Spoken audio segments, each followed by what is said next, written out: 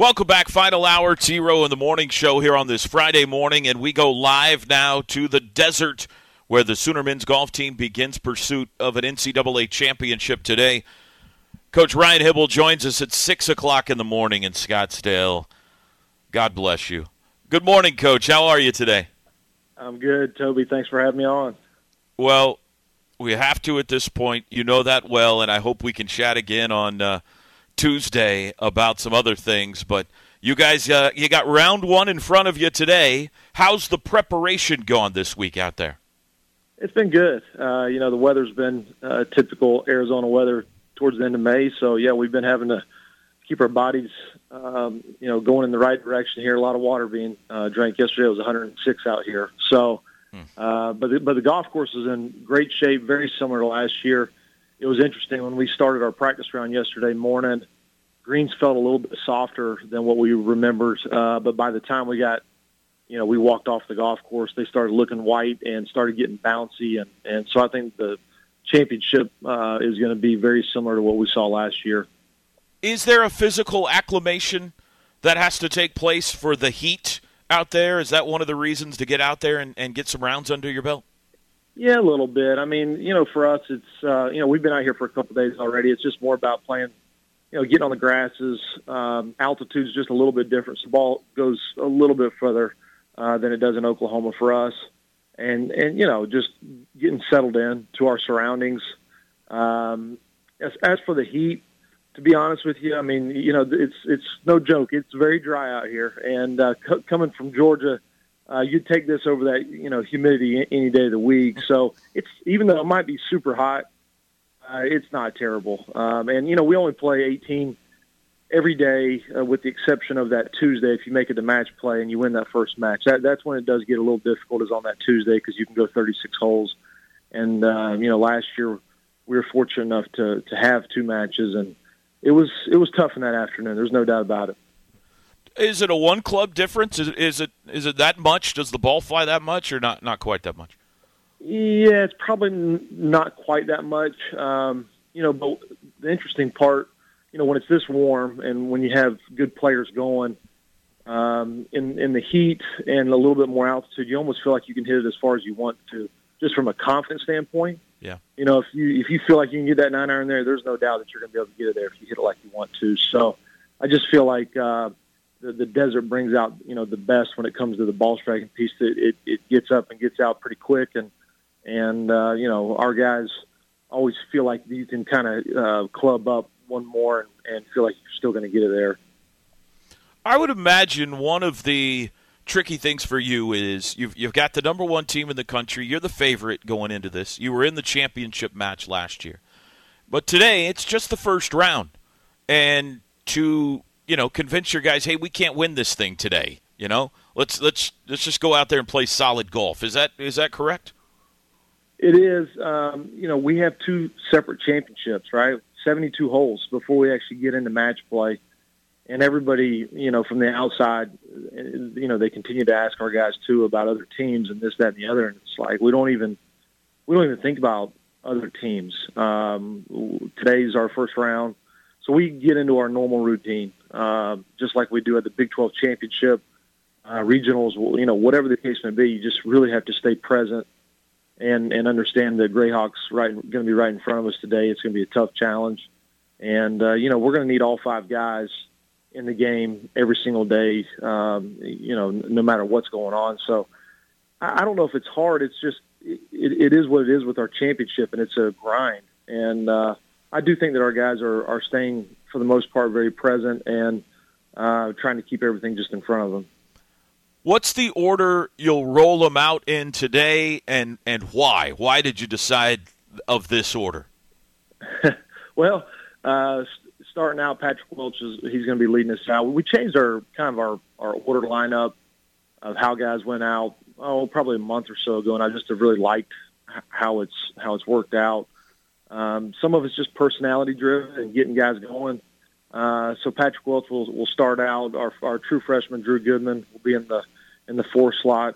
Those two guys are actually roommates on the road and super close. So they kind of get to build off of each other. And we made a little bit of a switch in our lineup. We've got Ben Lorenz back in the lineup. He played out here last year at the national championship. Has kind of been in and out, probably more so out. But this is kind of hometown vibe for him. He feels really good out of Greyhawk, so we're putting him back in the lineup in the 3 slot.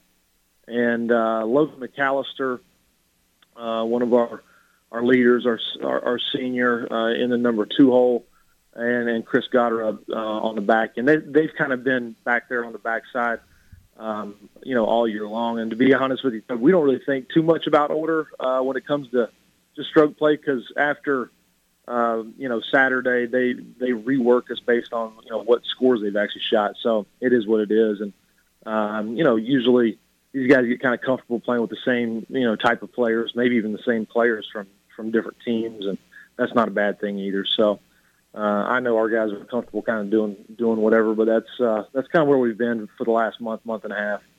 Yeah, I mean you've in the you got the luxury of having a whole bunch of really good players. The move of Ben Lorenz is news to me. Just kind of a gut call on your part there. Yeah, well, no, we've been just kind of going through that process the last week. Ben was not feeling great with his back at Jimmy Austin. He has something that kind of flares up every once in a while, and that's why you didn't see him get in the lineup there at Jimmy. But his game is built for this type of golf course out here. He's hits the ball very, very high, super long, keeps it in play. So, and he's got 7 rounds of NCAA experience out here on this golf course, which I put a little bit of value on as well. And we have a 6-man roster. Our guys know there's a good chance that everybody's going to be playing. So, don't be surprised if we don't end up mixing and matching, doing all kinds of different things while we're here. You mentioned the greens. Have they made any major changes at all to the course or any of the holes since you played it last year? No, everything's very, very similar. I think that's one of the cool things about coming to the same site every year. You're able to, create some new memories, but you're building off of past experiences. I mean, right. I think about Augusta National. I mean, right. I believe it's the best major championship because we know the storylines, we know the shots, right? And we got every hole memorized. You got every hole memorized. That's right. And if the U.S. Open or the British Open or the PGA was done the same way, you'd feel very similar about it. I mean, with Colonial, you know the shots. They're playing there this week. I mean, you understand the champions. Well, our guys are starting to feel that way too. They'll start reminiscing on certain shots and this, that, and the other. And I think for the TV viewers, they will too. So the golf course is the same. I'm interested to see how firm and fast the greens get, because they got firm and fast last year and uncomfortable at times to where par was a great score. There's very, very few quote unquote birdie holes out here when the greens are this firm and fast. Even though from tee to green it's not super difficult, if that makes sense. It's just It's hard to get the ball in there close. On some of the shorter holes, you're potentially even struggling more because they've got some dicier greens. Ryan Hibble's with us. His team starts the NCAA championships today. They tee off at 1:30 Central Time this afternoon out in Arizona. A couple more questions, and I know you got more important things to do, Coach, but I was out at Southern Hills for the final round last weekend and followed Abe around for a little bit. And that's the coolest thing ever. Not only one of your guys out there competing for a major, but the number of Sooner fans out there and the Boomers and the Sooners and everything, and Oklahoma golf fans. That was really special, I thought, Coach. Well, I appreciate that, and I know that he did too. We talked pretty much every day last week through text message and whatnot, and he felt the love. I mean, he truly did. He was blown away by it. It's obviously great to have one of our guys kind of fighting it out for the championship. He was disappointed. He didn't have any momentum. He told me he just could not stir up any good mo that on Sunday, which is tough. But man, he just continues to put himself in great spots every year, week after week. So we're just really, really proud of him. But yeah, the Sooner family was strong for Abe last week. When an NCAA basketball tournament is revealed, you got 68 teams, and then we come on the air and talk about it the next day, and you say, all right, this is fun, I'll pick some first-round upsets and stuff. But as far as actually winning it, maybe 8, maybe 10 teams that could actually win 6 games in a row and hoist the trophy. How many of these 30 do you think can win the whole thing? You don't have to name them, but how many teams do you think there are that are actually championship caliber squads that you're competing against? Good question. I'd say probably it's higher than in the basketball world, just because of the uniqueness of our sport. Mm-hmm. The match play piece, if you get into match play, I think anybody can win. So I'd probably put that number from 10 to 15 squads. Mm-hmm. Well, it's fascinating. The Sooners will play round 1 today, and then start. You got the lucky vest with you out there, or no?